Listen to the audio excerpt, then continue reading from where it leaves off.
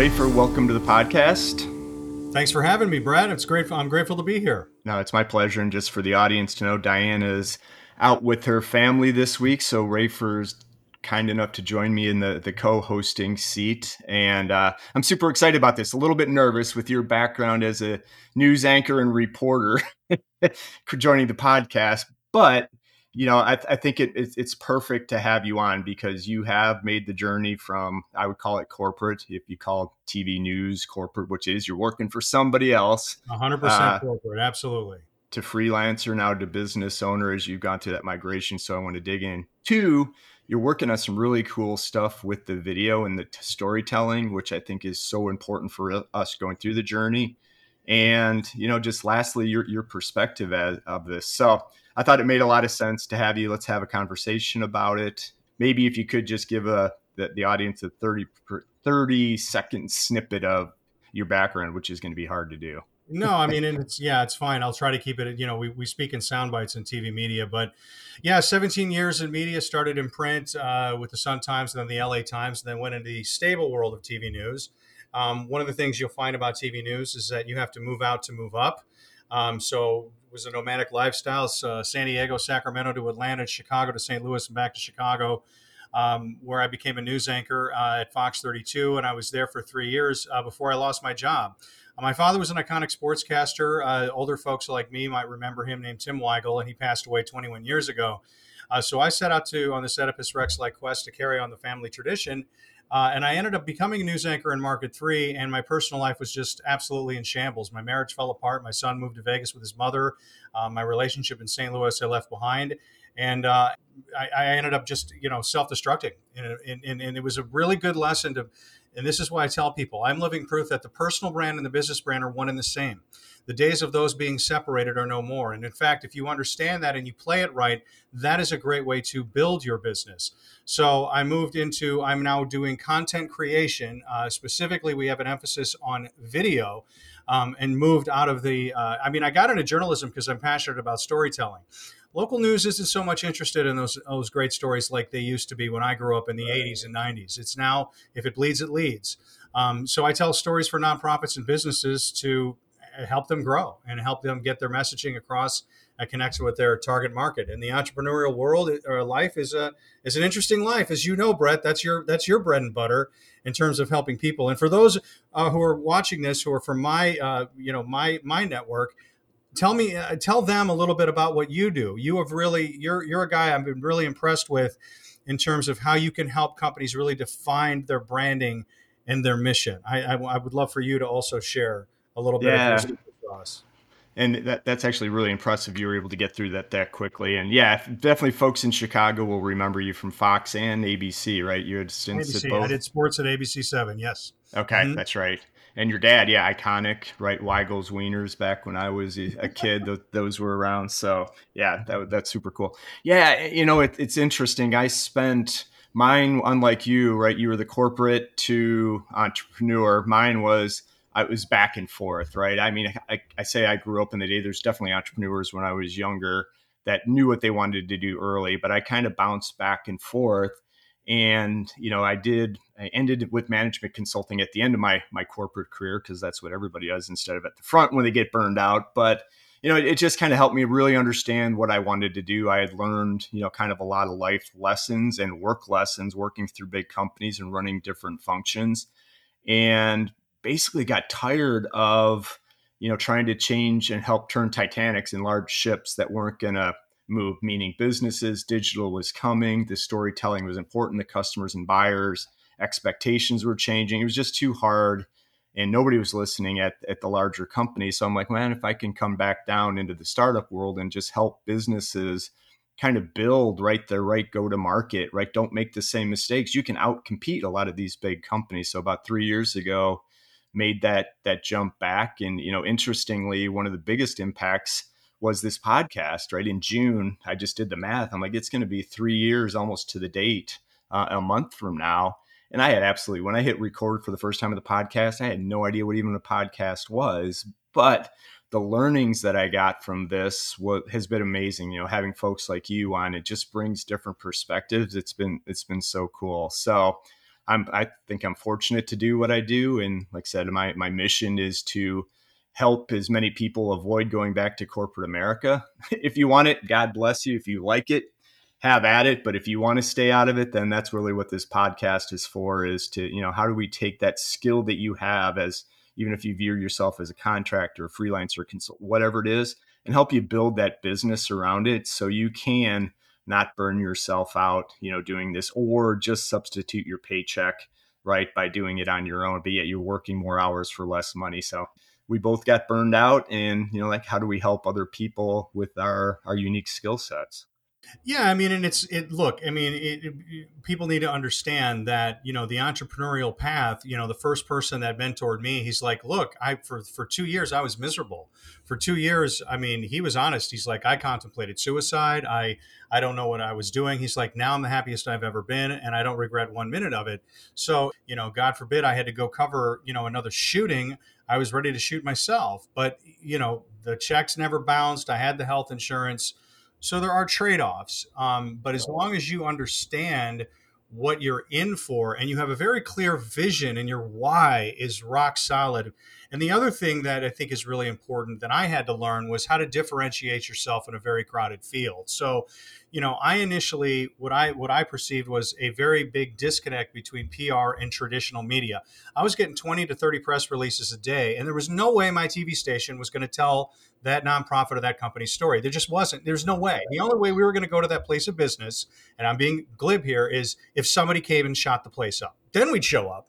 But if it was a feel-good story, we didn't care. And so I thought, why are people spending their money on a PR firm hoping for me to come tell your story? Tell your own story. Tell your own story. Control your own narrative, number one. That TV station tells your story. They're going to tell whatever story they want to tell. Number two, they're going to own it. Own your own story. And if you want to get the same level of audience that you might have if ABC7 tells your story, do an ad spend for the same amount of money that you're paying the PR firm. Pay for Google and YouTube ads, and you'll get the same number of eyeballs, and you'll get analytics, and you'll get target audience. You'll connect directly with your target audience as opposed to going into the ether. So, before I let you move on from that, because you said so much good in that, but I want to go back to the story aspect, right? So if the news thinks that bullet points sell, then why tell the full story? So this is one of the things, I mean, this actually will answer your question about how I differentiated myself. The world of videography has changed. 5 years ago, video was all the rage. People were spending, $20,000, $30,000 for these super slick, polished videos on their website and wondering when they weren't making any money because nobody cares. You need to teach me something. And secondly, you can't do one and done anymore in this market. So what we looked at is, first of all, the way we were going to differentiate ourselves, and this is not touting me, this is hopefully sparking some ideas for many of the entrepreneurs on here. Videographers are a dime a dozen. Anybody can shoot a video, but not everybody can tell a story. And at the end of the day, stories sell, not videos. Stories break through the noise, visuals don't. What's your story? And that story is going to have multiple chapters to that story. Otherwise, books would be this big. But you can't put all of that into one big creative asset. So the key to a successful video marketing campaign is to be able to tell, when we do shoots for clients, we'll give them up to a dozen videos from that one shoot that they can take and use, and they're in varying lengths.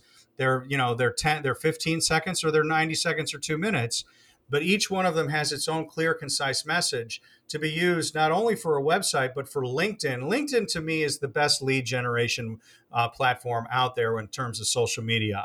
For some companies, for like if it's an independent contractor, a roofer, a plumber, Facebook could be a good place for them to play. For me, Facebook, not so much. And for my clients, like the financial advisors and the lawyers, it's going to be more LinkedIn. But you need to be able to, you need to have somebody find what your story is, disseminate it, and then develop it into an episodic content strategy where point A leads to point B to point C. Everybody's making their buying decisions online right now. So they need to get to know you in their time, not your time, in their time in the digital space.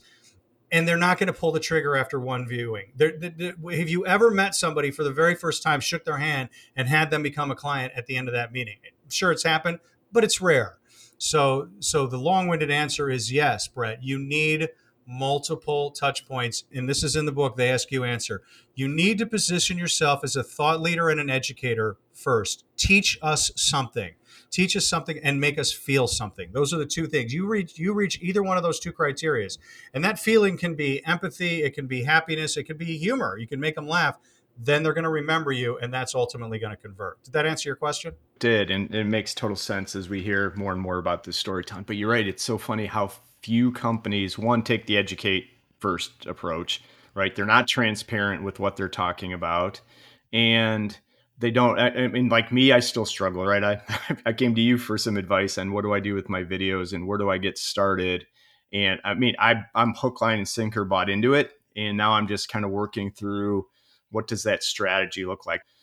Building a Story Brand, that's another great book. Donald Miller. Highly recommend folks read that as well, because that'll really get you thinking and understanding, ways to communicate your story in a way that's going to resonate with audiences. Yeah. No, another great book. And, it's funny. I was on a kick for a while. And now I'm kind of on a copywriting kick to learn and try to educate myself to get better at that. And there's another one too called Obviously Awesome. I think it's April Dunn is the author of that. Okay. And again, it's just kind of the same concept coming from different ways. And the one thing is, again, it's taken me way too many years to learn is look for the common points across different points of view and then kind of build it versus, hey, I'm just going, Donald Miller's the only way to do this. You have to follow No, this exact right. framework. And Right. so what I'm trying to, again, help people get down to. So if you're a solo business owner, let's talk about the freelancers again and being able to tell those stories. And hey, if I'm just developing training content, right? I'm a contractor. I work with companies. Do I need the video to tell my story? And I'm like, wow, up until we met, I would probably say, well, maybe not video, but no, I'm convinced you do need the video to tell your story. But how important that is, even for these what we can call micro business owners, right? The armies of one, because I'm convinced you can build, and I know you can build a 7-figure business with one person. So I think even at these levels, right, we need to be able to tell our story regardless of what our skill set is, right? Yeah, and going back to the Miller thing, this was the biggest mistake that I saw almost every press release make when they sent it to me. Miller's main point is that, and I've had to tell clients this, and I've butted heads with a few, not a lot. You're not the hero of your own story. And if you think that you are, nobody cares. Nobody cares how great you are. They care what you can do for them. And if you approach it and understand that your customer and your clients are the hero of your story, you play a very integral role. Miller, says you're the guide. You're the Obi-Wan Kenobi and the Yoda, but the customer is Luke Skywalker, and you need to not convince them, but you need to show them how you are going to help them defeat Darth Vader. So that's really that's a really important thing. People buy from whom they know, like, and trust. You know this. And that's the only way to get them to know, like, and trust you is they need to get to know you.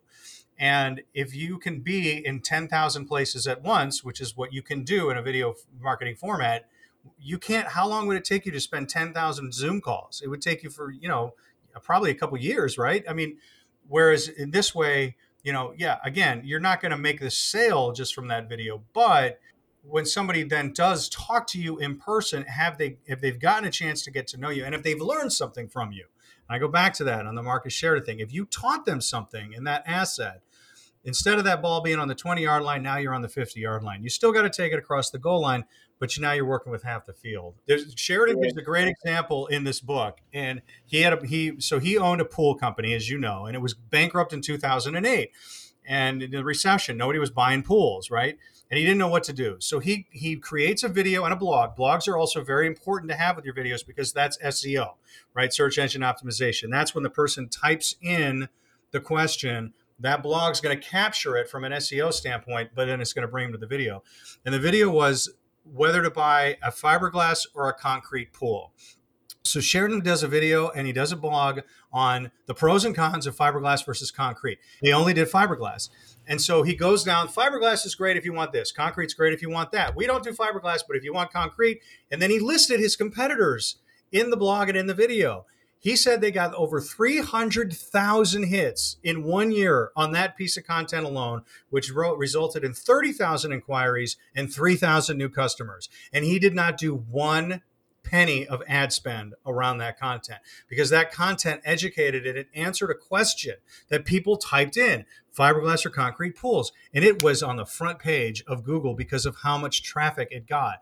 So that's an example of, I tell my clients, give it away for free, give a little bit of it away for free, because that's going to come back to you tenfold in terms of commerce. Exactly. Especially now when people are so tight with their resources and or secrets, or they think they can do it better and they don't want to give it away. And the other thing, just to say about that pool company, it was a small local pool company. Right. It's not like this was national. So they Right. became the pool leader out of a suburb of DC or Virginia or somewhere. I forget where the company was, but it was crazy. And for folks that are worried about the transparency online, that was the other thing that hammered home in that book was, man, the answer, I love it. And I've actually started working with my web developer now to say, hey, what are the 5 or 6 or 7 questions you as the owner get from potential customers? What are the same things? Put it on your website, tell the story about it, break it out. They're going to ask you, you might as well have it answered up front. And the other thing I absolutely loved is put your pricing on there, right? You're not unique. And if you think your customers don't know what your competitors charge, they know. But Right. guess what? On the flip, as you mentioned earlier, the transparency and the trust, even if it's a range, right? There's maybe some variables. Call out what those variables. Put a blog post on how much a fiberglass pool is going to cost, so you have a budget range of why we do it. And so it's counterintuitive in one sense, but it makes sense in another. That, as from a consumer standpoint, just tell me these things. And I think the other point that we miss a lot, especially now as a one man army, is it's going to be a qualification tool, right? So unless you're going after the transactional competing on price, which is a race to the bottom, never, ever, ever, ever do that.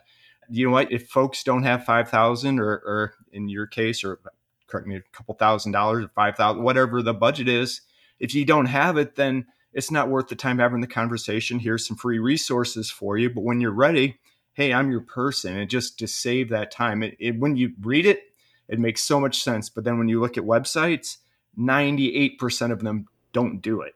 It's crazy. Yeah, yeah, and the pricing thing is one that I kind of go back and forth on a little bit, because like with lawyers, like that's a big vertical for me, because videos build trust, and look, let's be honest, nobody needs to build trust more than a lawyer. Right.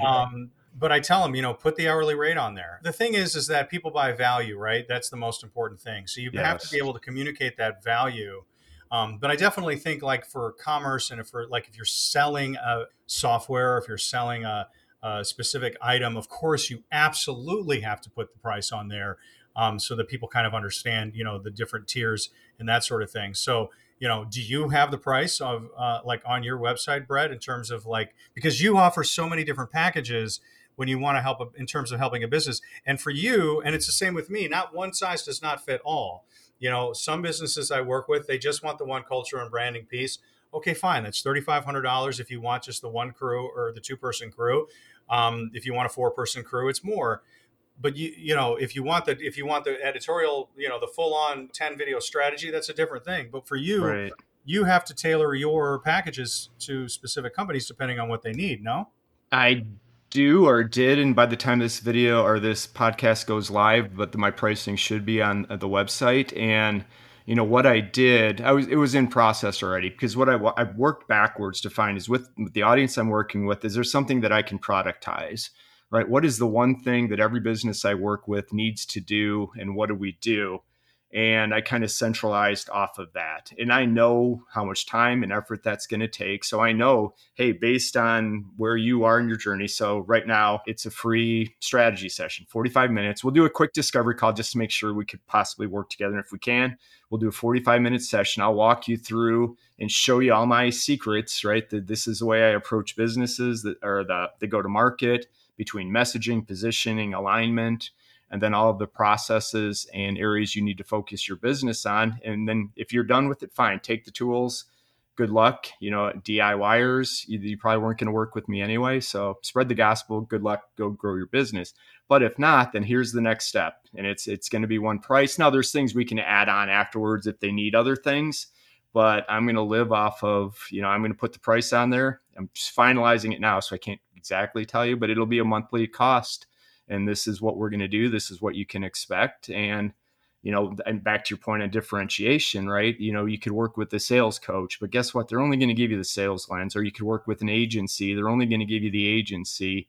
And as I think about my differentiator, it's, I can cross across those and help you avoid the mistakes of paying for something you don't need where you're at in your business, right? And the other thing I'm looking at is the folks that I've met. Now I've got a ton of different partners, like yourself, that I am more than comfortable saying, hey, I'm not the person to do this, but Rayford, they got this company, they're doing great work. This is who you should go talk to. And, so I think everything's always a work in progress, but I'm moving towards the transparency. And even though, yes, I could work with a bunch of different ways, I'm picking a lane, and we'll see where it takes us. So come back on in 2 months and we'll talk about if the strategy worked. And so you really do. So I have more clarity on you. Here's me, wanting to interview you now.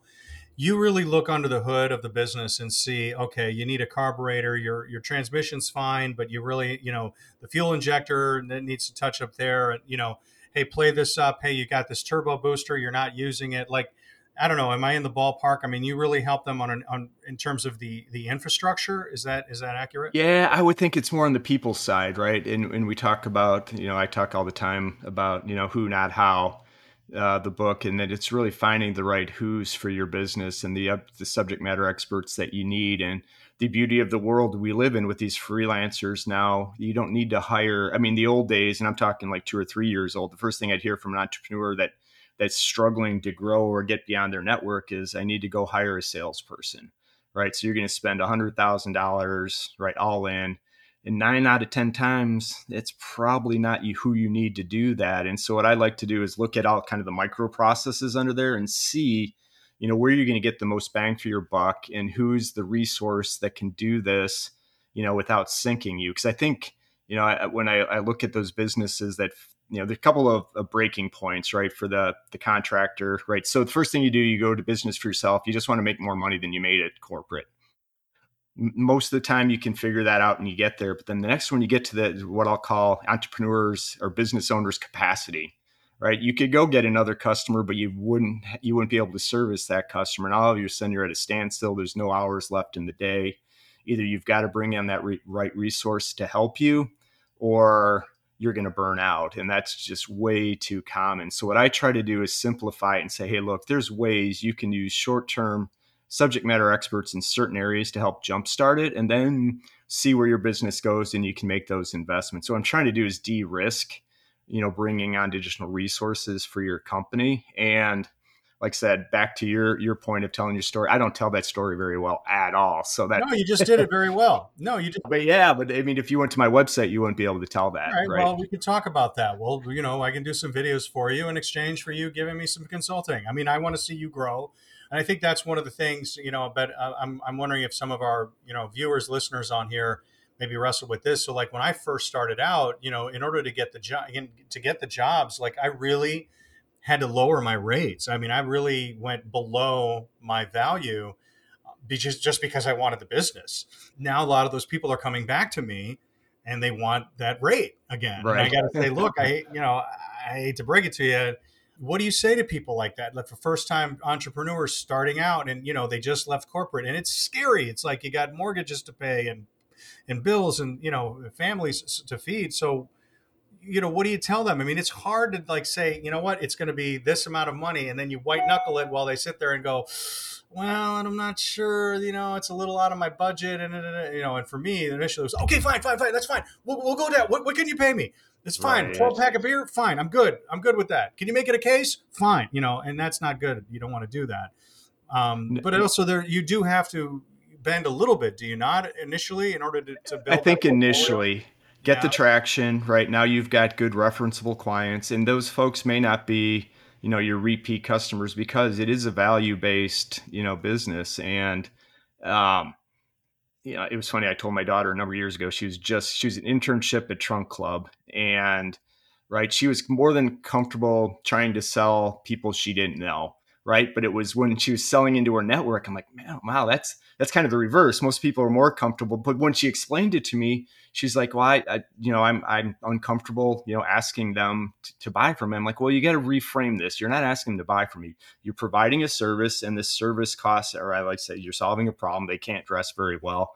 you've got this service that'll take all that out of their question. And if it makes sense for them to buy it. And I 100% agree. I think 90% of us struggle with this. And it is getting to that point where you just got to stick to your guns and say, hey, this is value. This is why I'm different, and this is what it costs. And if it doesn't work for you, here's, a couple of other folks that may be able to do this. I appreciate you.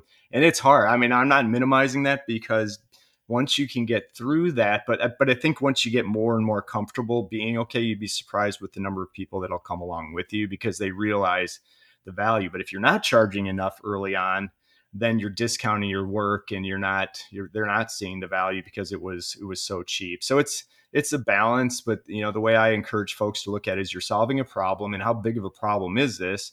And with you using it, if they get 3 more customers because of your videos and their average ticket price is 10 grand, you know what? It paid for itself in 6 weeks, right?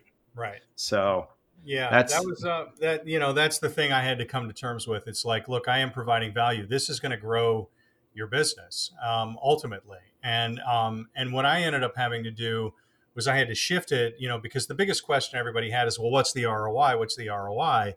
And Sheridan's book, they ask you answer, is where I realized the ROI isn't so much revenue as it's time. It builds your sales funnel quicker. It allows for, one of the things he talked about, which I had never heard this term before, was assignment selling. And I was talking to a financial advisor last year, and I said, well, how many Zoom calls does it take for you to, close a client? And he said, about 4 or 5, maybe 6. I said, well, what if we could cut that in half? I said, well, how would you do that? I said, well, if you have somebody on the line who's interested, and you send them a video on your process, and another one on life insurance, and another one on whole versus term, and another one on cyber liability insurance, et cetera, depending on what they're interested in, they're fully educated when they come to the table. So if they do take that meeting, it's going to move the needle quicker. And so and I went back to him recently. I said, what are you spending now? How much time? And he said, yeah, it's about 2 or 3 Zoom calls now if they've watched our assets, if they've looked at our video assets, And I said, well, what kind of, how many hours are you saving? He said, I couldn't even put a number on it. So I guess the thing that I learned, and what I'm trying to convey here, is being able to communicate the value, and recognizing that that's not selling, really, that's helping, right? If you fully understand and you're in touch with your value. But we all have that imposter syndrome, and especially if you're a new entrepreneur, who am I to do this? Right? I've been in the corporate world for so long. I knew what my place was. I knew my value, and sometimes I felt I was undervalued by my bosses. Well, now it's up to you to decide what your value is. So really getting to know that, it's a moving target, as you know, Brett. I'm sure you know that.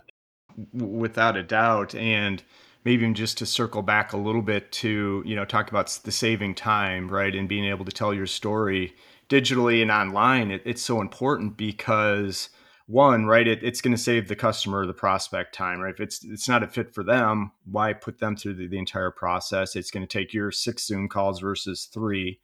And, a couple of other stats that I've used previously from the B2B world, but now updated, right? Only 6% of a buyer's time is spent with the sales rep, and that's D2C or B2B, which so that means 95% is on their own, looking and doing the research, which then just ties back to Sheridan's book that said, tell them, answer all their questions, so you don't make them call you for the simple stuff, right? It's the more value add. And I think that just goes back to the power of the story, and making sure your website is right. Because I think that's where the challenge is for entrepreneurs, right? Because we live off of referrals, right? And word of mouth, which is awesome. But that only gets us to, the one-on-one, right? It'd be almost impossible to grow our business beyond our networks at that point, and grow and have to bring additional people on without having that inbound coming. And so how clearly can you tell the story? How much value you are adding to those prospects and even your customers, right? So I think even customer service functions and a lot of other customer success should be able to use video, because I think, isn't YouTube now the number 2 search engine in the world? Second most watched search engine is YouTube. That is the public library. Yeah, the public library, the digital domain space. The biggest why is my 12-year-old son. All he does is watch YouTube videos. That's it. He's on it from, morning till night. He goes to bed, he wakes up, he's on YouTube. And I said to him, I go, Heath, can we just answer my question? Why do you watch? Who do you watch, and why do you watch them? Do you watch the same people? He said, oh, I watch the same people. And I said, well, what is the criteria? He's like, number one, I know what they're going to post is good quality of content. Number two, I know when they're going to post and that they're going to post consistently. So it's that quality of content, consistently posting it at specific times and specific days. That's what hooks him. And he's going to be the one making the buying decisions in 15 years. That's the way to go. Well, I've loved talking to you, Brett. I mean, anytime if your partner, obviously it's your guys' show, but I'd love to come on and wax poetic about this stuff anytime. Yeah, Hopefully yeah. the viewers got a little value out of it. The listeners, it's been a lot of fun. Well, I did, so I'm sure they did as well. And yeah, once Diane is back, I'm sure she'd love to chat with you as well. Because we could, you're also a reader, so I think we could do. I mean, maybe there's a book club section that we're going to come up with our top 5 books that we enjoyed or made a difference for us. So, Rafer, I really appreciate you stepping in. Enjoyed it. Yeah, we'll definitely have you back on. And for folks out there looking to connect with you and want to learn more, what's the best way for them to find you? Just email me, rafer@weigelmediagroup.com. I'll give you a free 30-minute consultation. I will find your story in those 30 minutes, and I'll do it. I'll give it away for free, just like I said you do on your website, RAFER@WEIGEL mediagroup.com. We're just at the tip of the iceberg of videos and storytelling and everything. So if you're new in the process or your business is stalled, go check it out.